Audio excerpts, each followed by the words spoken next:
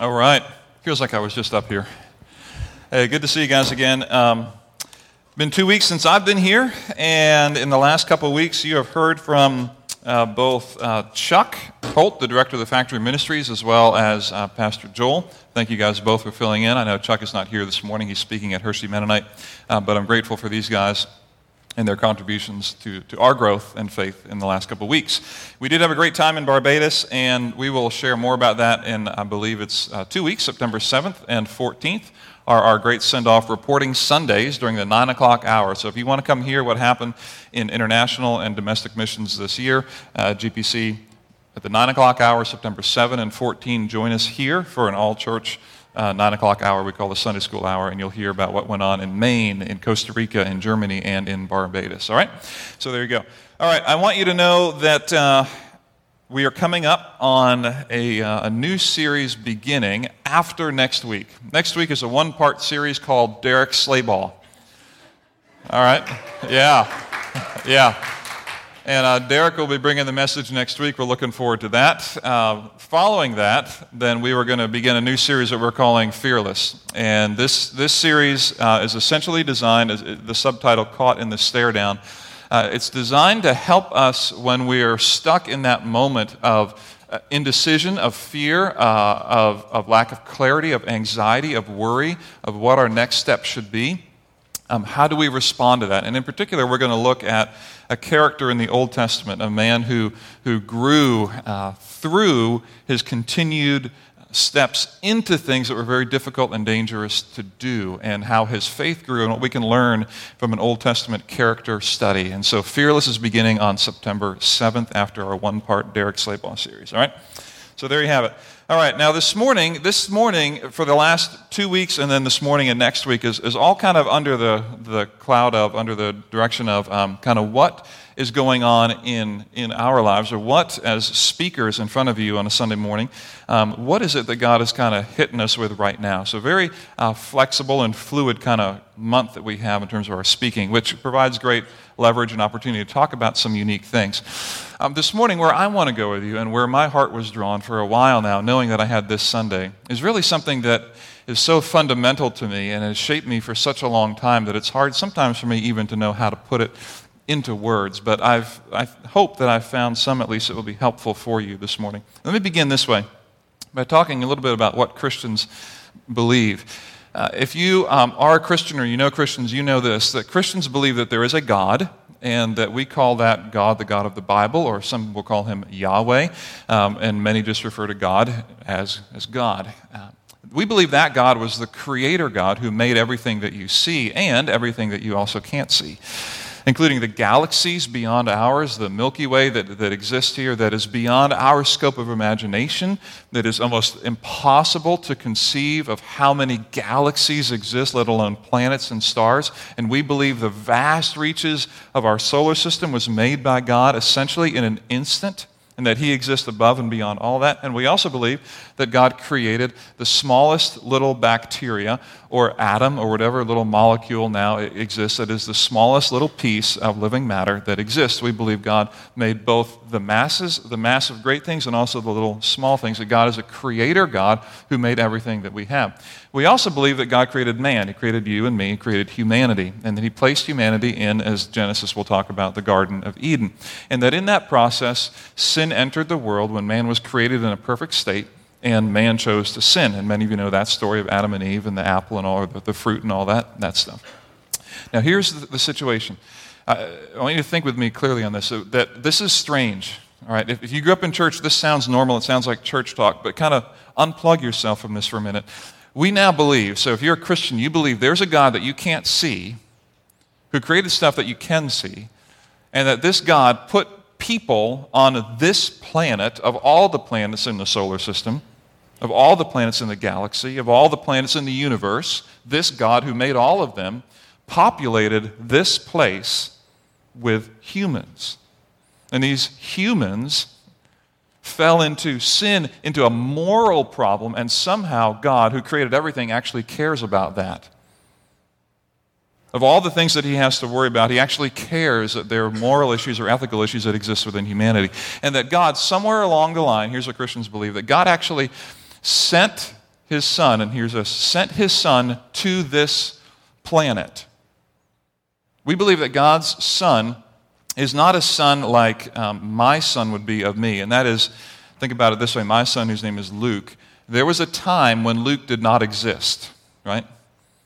I never go back to wishing for that moment, but there's a time when Luke did not exist, and there was a time, I am my father and my mother's son, there was a time when I did not exist, right? We need to think, Christians believe this, that when we talk about the Son of God, we believe there was never a time when the Son did not exist. In other words, we believe that the Son is not language that you and I think of when we think of children or beginning, but rather Jesus the Son, there was never a time when he did not exist. He always existed, and that he is, we believe, in fullness God himself, with all of the attributes of God. So we believe in God the Father, God the Son, and God the Spirit, the Trinity all in one.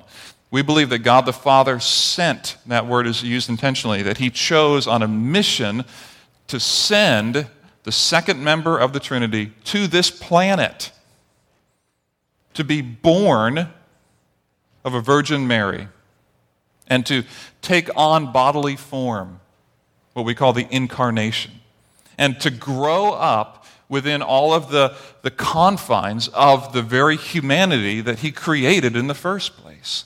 This is truly strange, isn't it? If you stop to think about this, this is truly strange that God the Father sent his Son, who is in all parts equal God, to become in all way fully human, to come onto this planet and to walk on this planet of all places. Why?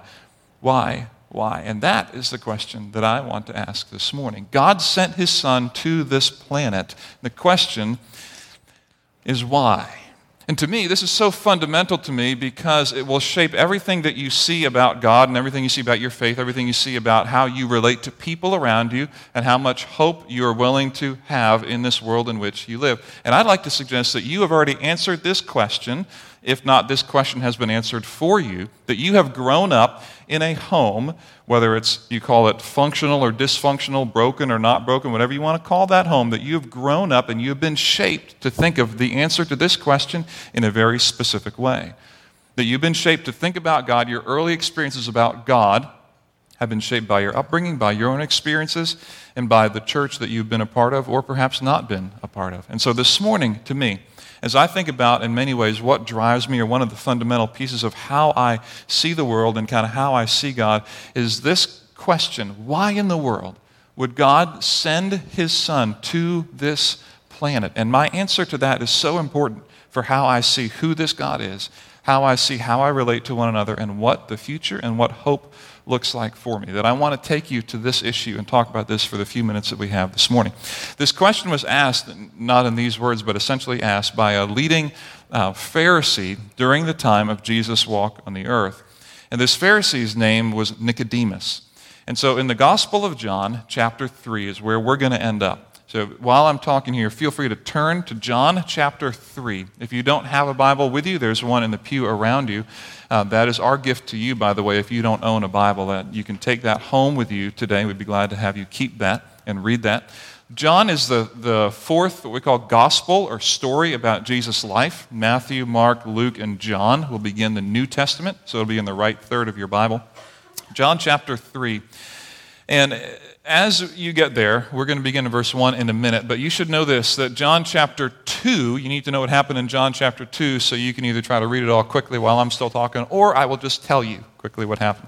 In John chapter 2, we have the first recorded miracle of Jesus, and that is that he went to a wedding feast, if you remember this story, if you've been in church at all, and he actually turned water into... All right, we all said wine in church. Okay, just want to be clear on that. All right, so he turned water into wine, all right? And that's just the reality. And here's the thing, I just want you to know, the language of John who's writing this letter, this gospel, is a disciple of Jesus. He's one of the three closest disciples of Jesus. He wrote this, and the language that he used to write about that, the miracle in the wedding feast in Cana, essentially is saying this, that he made this to be his first miracle. In other words, it just didn't happen that he was at this wedding feast in Cana, but rather the intentionality of John, as the writer indicates, that this was a purposed event in Jesus' life. He made this to be his first miracle. Was at the end of the wedding feast when the wine had run out, he said, hey, come on, bring what you have, and he turned the water into wine. Following that, in John's account, in John chapter 2, the next thing we read about in John 2 is a real change of feel from Jesus, from feasting at a wedding to angry Jesus. All right, this is angry Jesus. Angry Jesus in the temple. This is angry Jesus coming into the temple, and there are money changers. There are people selling livestock in the temple, and Jesus is angry. And if you know your Bible at all, if you heard the story, Jesus will come in and he clears the temple. He doesn't clear it by asking for a petition for people to sign it and legislating people out of the temple. He just physically kicks people out of the temple. With a whip, he starts whipping, he starts throwing tables all over the place. He creates havoc in the temple. And he says that this will be, you've created a den of robbers or den of thieves, and this shall be a house of prayer. And that creates chaos within Jerusalem at the time. Then what happens next in John 2 is that Jesus basically hangs out in Jerusalem during the Passover feast. And John will write, performing various miracles and signs. We don't know how long that happens, but here's what we know. During the Passover, there are thousands of Jews who come there, thousands of people. This is a very festive environment, very festive time, and they all come and they're ready to hear, what's going on. They're ready to celebrate together. And in the middle of all of this great celebration, Jesus performs many miracles and signs. We don't know how many, we don't know how long that happened. We just know that's what John records in John chapter 2. So in the light of all that background, here comes in John chapter 3, verse 1, our main character for this morning. Right next to Jesus is this Pharisee named Nicodemus. And so check it out in John chapter 3, verse 1. Now there was a man of the Pharisees named Nicodemus, a member of the Jewish ruling council. He came to Jesus at night. Now, before we get into what he said, notice what you see about Nicodemus right away. Number one, he was a Pharisee. For many of us, we don't know the difference between a Pharisee and a Sadducee and all that, but you should know that as a Pharisee, Nicodemus was probably not too upset about what Jesus did in the temple, because that wasn't his primary area to worry about. That to him probably felt good, because the Sadducees were primarily involved in keeping the temple in order, and they didn't always get along. And so he was probably okay with that. But there was something that he wanted to figure out with Jesus. There was the miracles and signs that Jesus was doing in and around Jerusalem were enough to create wonder and curiosity in him, that he, as the text says, was a member of the Jewish ruling council, came to him at night. So this is a smart guy, all right? The Pharisees were the party of the people, and Nicodemus was a leader of the party of the people. And so he would be considered a man who was very influential, very intelligent, probably well spoken, probably very well read. He memorized all of the Pentateuch in the Old Testament, Genesis, Exodus, Leviticus, Numbers, Deuteronomy. He not only read them, but he memorized them. So he's a guy who's very smart, and he's coming to Jesus, and he comes at night. And we wonder, why did he come at night? Was he fearful of what people might say? I don't know. Or did he want to have more time to talk to Jesus rather than the busyness of the day? I'm not sure, why. But we know he came at night. At the least, he wanted less distractions with Jesus, we can say. And so he comes, and here's what he says. Rabbi, interesting introduction. In other words, he knows he's a teacher. He says, we know you are a teacher who has come from God. I assume he's speaking of the Pharisees now. The Pharisees know, we know that you are a teacher who has come from God, for no one could perform the miraculous signs you are doing if God were not with him. All right? He doesn't actually ask a question. He just makes a statement. If you've ever been around somebody who you wonder what their business is, like they call you on the phone, they start chatting for 2-3 minutes and shooting the breeze, and you're like, okay, what is your point? Why did you call me? Jesus is kind of like that in this moment. And Jesus then goes in verse 3, and he says, in reply, Jesus declared, I tell you the truth, no one can see the kingdom of God unless he is born again. At which point I say, why does that follow what Nicodemus just said? Nicodemus didn't ask a question. He just said, we know you're a teacher. And Jesus says, and here's what I think Jesus is doing. He's seeing that Nicodemus is beginning to see that there's a work from God, and he's inviting him further into the kingdom of God. He's saying to Nicodemus, if you want to see the kingdom of God, you have to be born again into it. You're beginning to see, but let me invite you further. I'm not going to play the game with you. I'm going to invite you to come with me. Listen, I know what you want. You want to know what's going on. You can't see the kingdom of God in fullness until you are born again. Nicodemus, then verse 4 says, well, how can a man be born when he is old?" Nicodemus asked. "Surely he cannot enter a second time into his mother's womb to be born." At which point, if I read that alone, I think Nicodemus is a dumb man. Like, come on, Nicodemus, you know he's not talking about that. But Nicodemus isn't dumb. He's a smart fella. He's a member of the leading council of the day. He's a sharp guy.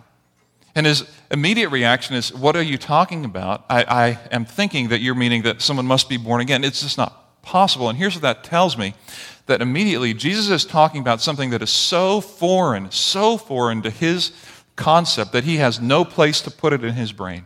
He has nowhere to put it. Like, this just doesn't make any sense at all.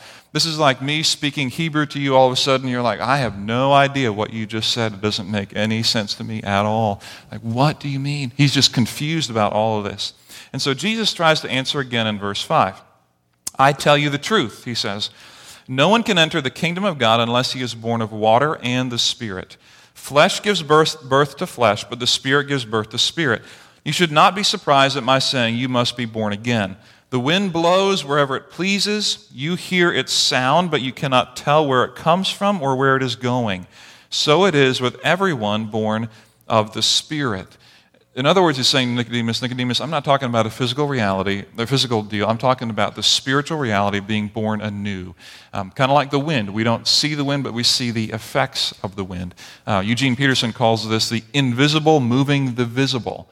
This happens all the time for you, right? If your teenage or adult son is starting to date a girl and she likes to run early in the mornings, all of a sudden he's got up at 6 in the morning to go run with her, and you're like, what?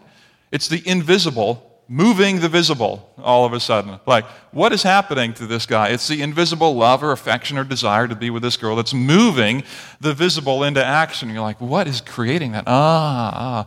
He got bit by the bug, all right? He's interested in her, and so there we go. So it's the invisible moving the visible, and so it's the spiritual realm moving into the physical reality. And so Nicodemus, verse 9, is still confused. How can this be, he asked. That's a fair question. Verse 10, Jesus comes back pretty strongly to him. "You are Israel's teacher," said Jesus. "And do you not understand these things? I tell you the truth.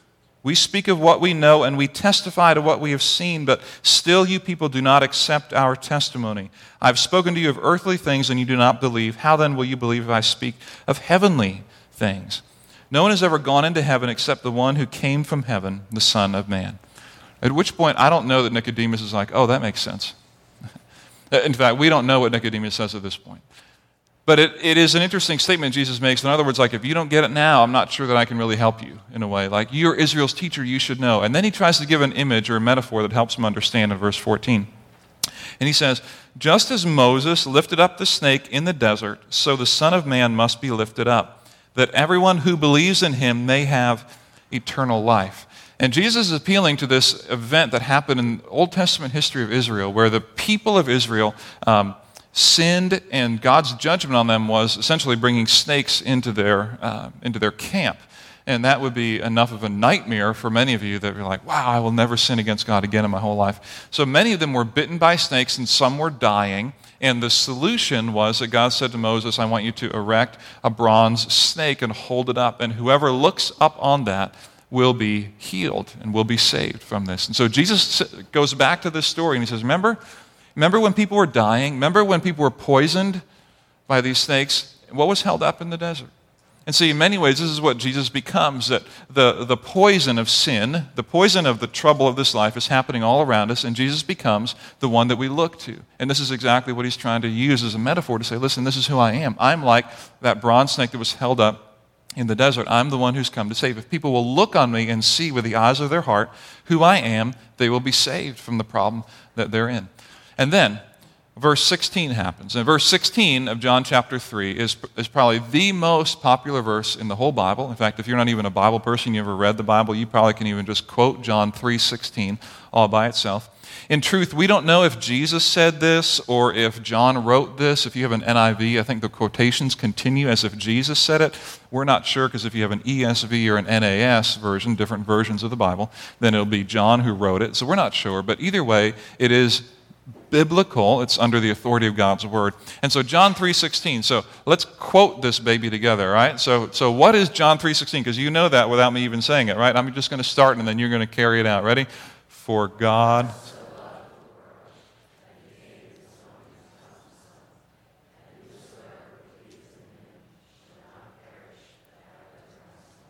Yeah, very good. Kind of flat, but you got it.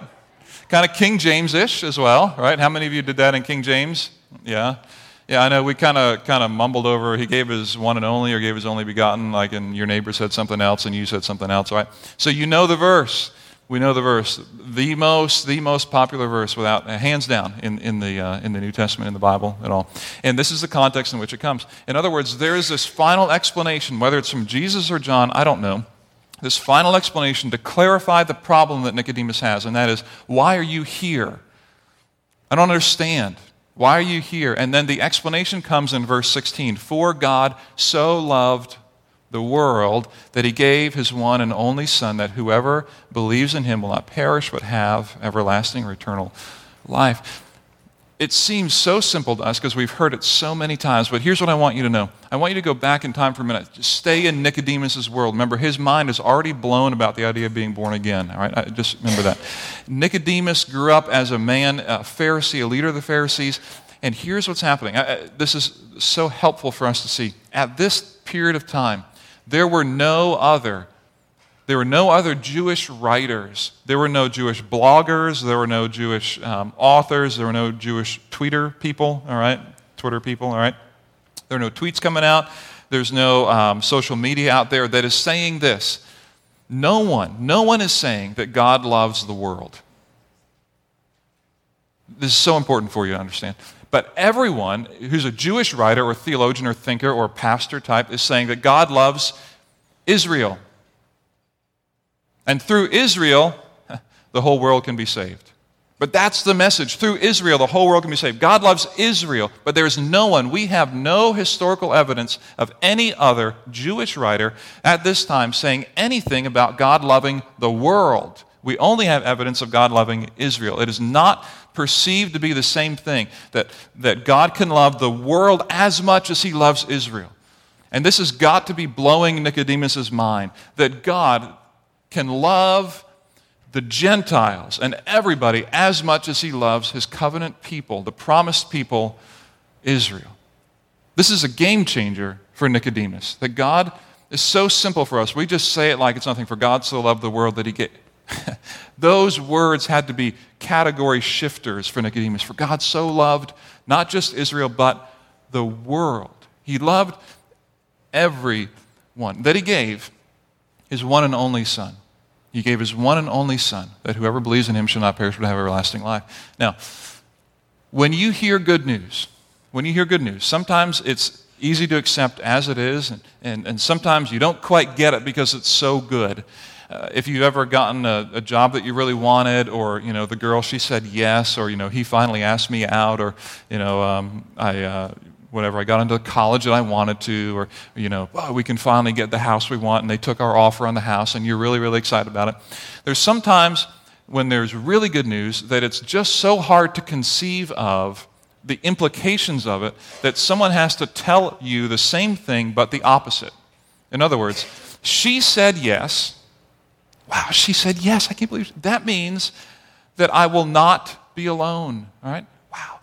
I got the job. That means, and then the inverse, that means I no longer have to, flip burgers or whatever. Okay. We got the house. That means we no longer have to crunch everybody into our little place. So sometimes telling the inverse of what's true helps us understand what is true. And so John 3:17 is actually where I want us to land. Now, let's all quote John 3:17 together without looking. Okay, so some of you know that. You might even be saying something else. I don't know what you're saying. Some of you know that, but most of you, laugh in response. Like, why would we do that? That's not John 3:16. That's right. But John 3:17 is the same truth of John 3:16, just flipped in reverse. And it's trying to help us understand God so loved the world, but what does it not mean?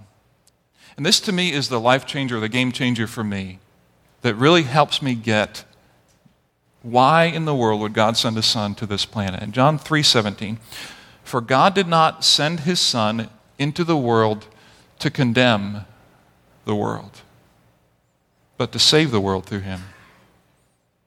For God did not send his Son into the world to condemn the world, but to save the world through him. This is the inverse of John 3:16, saying the same thing but in reverse. This is what God didn't come to do. He didn't come to condemn, but to save. And I don't know what your early experiences was like with Christianity and faith and with God and the church and Jesus and all that. I don't know what that's like. But here's what I know, that in the moment of time where there was an attempt to describe why is it that Jesus came, whether it's his words or John's, I don't know, the answer is given. God intentionally sent his Son into the world because he loved the world, and that anyone who believes can have eternal life. So let me explain it this way. God didn't send his Son to condemn the world. Let me make it clear that way. God didn't send his Son to condemn and to shake his finger at the world and say, you are bad people. But isn't that, if we will pause on that for a minute, isn't that what many of us experience with religion? You're not moral enough. You're not obedient enough. You don't hold the line well enough. You're not faithful enough as a husband. You're not gracious enough as a wife. You're not pure enough as a man. You're not thoughtful enough as a woman. Isn't that what we hear? The finger wagging and the condemnation that comes, thinking that somehow God has come into the world to condemn us, to condemn the world. And Jesus' message is simple from the beginning. I haven't come to condemn the world. John's message, he hasn't come to condemn the world, but to save the world. And it's a game changer for how you see your God and how you see your faith and how you see the people around you. If God came to condemn the world, you have every right to be a duty-driven, joyless person. For many of you wondering, why do I not experience the joy of the life? Why am I dispassionate? Why am I kind of blasé about faith? And there may be a myriad of reasons for that, but it's quite possible that part of the thing in your system, in your brain, in your heart, is that I have a God, or this God of the universe is a rule-keeping God, first of all. This God cares that I'm here in church checking off my attendance on a Sunday morning, and he's most interested in my performance and most interested in how I respond to his moral and ethical claims. And if I don't, I'm going to get in trouble with him. Because he's a rule-keeping God, and he's a condemning God, and he's a judgmental God. And that may have been your experience, but here's John 3:17. For God did not send his Son to condemn the world, but that the world through him might be saved. Now here's some pushback, if you will. Here's some pushback that I think is fair. There is condemnation, there is judgment spoken about in the Bible. In the Old Testament, the minor prophets speak about that all the time. They're just angry people. They're responding to the sin of Israel. There's condemnation and judgment. Just in John chapter 2, I explained to you that this is an angry Jesus walking into the temple, casting out the money changers, and that is a form of judgment and condemnation on the people. And so it's fair to ask, what role, though, does condemnation and judgment have within Christianity? Because it's there and it exists. And I appreciate the way that Eugene Peterson writes about it in the Message, and so I want to throw it up here for you. Here's what he says. He said, this is how much God, this is John 3:16 in the Message translation. This is how much God loved the world. He gave his Son, his one and only Son, and this is why, so that no one need be destroyed. By believing in him, anyone can have a whole and lasting life. John 3:17, he continues and writes this way. God didn't go to all the trouble of sending his Son merely to point an accusing finger, telling the world how bad it was. He came to help, to put the world right again. For those of you who are visual, let me explain it this way. You remember a moment in your life, and it could have been this summer, where you're on a scene like this, on a picture like this, where you're walking the beach on a sunrise, or if you like to avoid those like I do in general, okay, just kind of put yourself there for a minute. You're walking the beach and you see the sunrise. In particular, think about a sunrise that comes after a cloudy day, kind of like what we had yesterday, where finally the storm has cleared, and the sun rises, it's quiet, and it's a beautiful walk, a beautiful morning, and everything is kind of quiet and right in the world. And the sunrise becomes a very beautiful and welcome thing, doesn't it? The sunrise becomes something that warms you, not only physically, but also emotionally, too, and spiritually in many ways. We can't even describe it, but it just all feels really right and good. But the sun also does something else, doesn't it? And it creates within you a shadow, doesn't it? So when you're walking and the sun is just rising, and we know this without even having to think about it or describe it, but look behind or beside you or in front of you, and you will see your shadow. And in a way, here's how to understand the idea that Jesus came to save. He came with compassion. He came with grace. But also, as a part of that, is this reality that anyone who loves truth will hate injustice. Anyone who is for good will hate evil. That salvation and justice go hand in hand. They have to. But Jesus is like the rising sun that comes, and its intent, first of all, is not to throw a shadow, but to throw light. The sun doesn't rise so that shadows can be thrown all over the world. The sun rises so that warmth and light can be brought. As a consequence of bringing light, there are places that will be dark, and some will hide behind the shadows. Some, like me, if I'm out on the beach, I will try to find the shade because I don't like being in the light as much as my wife does. And some of us, when the light of salvation comes, we want to hide in the shadows of it because we're afraid of what it will mean for us. But when Jesus comes, he comes first of all to bring light, to bring hope, to bring salvation. But as a byproduct of that comes judgment, comes condemnation for some, for those who choose not to believe in him. That's just part of the deal. But the sun rises not to throw shadows. The sun rises not to bring darkness. The sun rises not to bring anger and condemnation, but the sun rises to bring light. And so here's kind of what I'm angling toward and getting for in all this. That Jesus, and this is going to kind of sound, this is going to sound almost like a hippie statement here, right? Jesus offers more love and hope than we have the capacity to believe, all right? That might fit well in the 60s or 70s. But it's the truth that Jesus comes and his light of salvation, his hope of salvation comes, and he offers to you and to me more love and hope than we have the capacity to even believe, understand, or perceive. That when he comes, and he comes not to condemn the world, but to save the world, he's essentially saying, listen, this is not a religious system. I'm not putting on top of you a need to jump through a bunch of religious and spiritual hoops. I have come that people may have life, John 10:10, and have it abundantly. So I don't know where you come from. I don't know where you have come from in your experience with God, but to me, this has been a game changer for me in my life.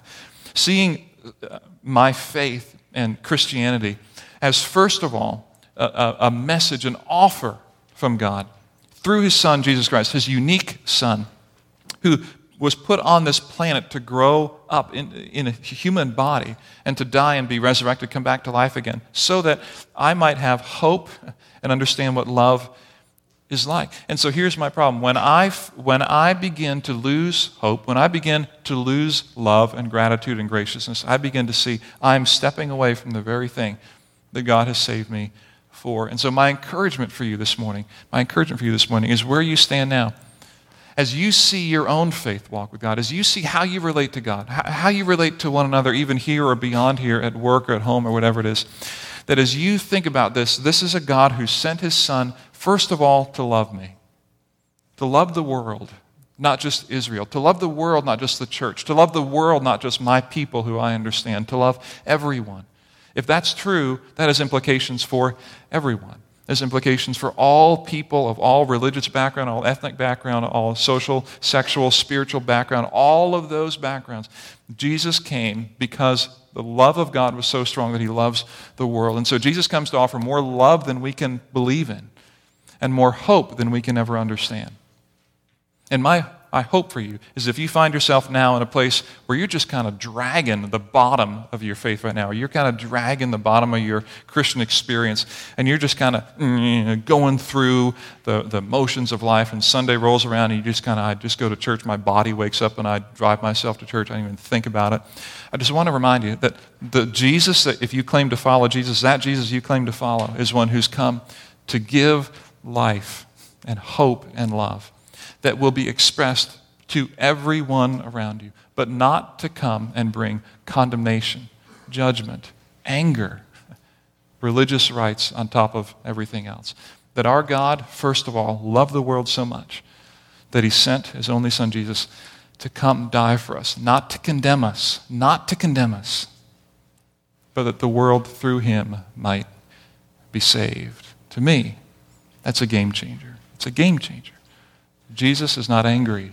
God is not angry. He comes to bring life and hope and love, no matter where you find yourself. Will you pray with me this morning? Our good God and Heavenly Father, we thank you for the chance we have to be in your word this morning, to stop and pause and reflect on some things that are true, although difficult to conceive of, difficult because our experience doesn't always match up. But I pray that you would give us courage and wisdom to know what to do with what we've just heard, to remind us that you are a God who is a God of love, not, first of all, a God of condemnation. Not a God, first of all, who's concerned with our obedience, not, first of all, concerned with our conforming to the religious rules around us, but that your concern is the love that you have for the people that you put on this planet. And it blows my mind that this is true, but it is. So give us the courage, Father, to express this same kind of love and to grow in an understanding of what this means, both in how we relate to you and how we relate to others and the kind of Jesus that we hold out to our community and to our world. And we pray this in Jesus' name.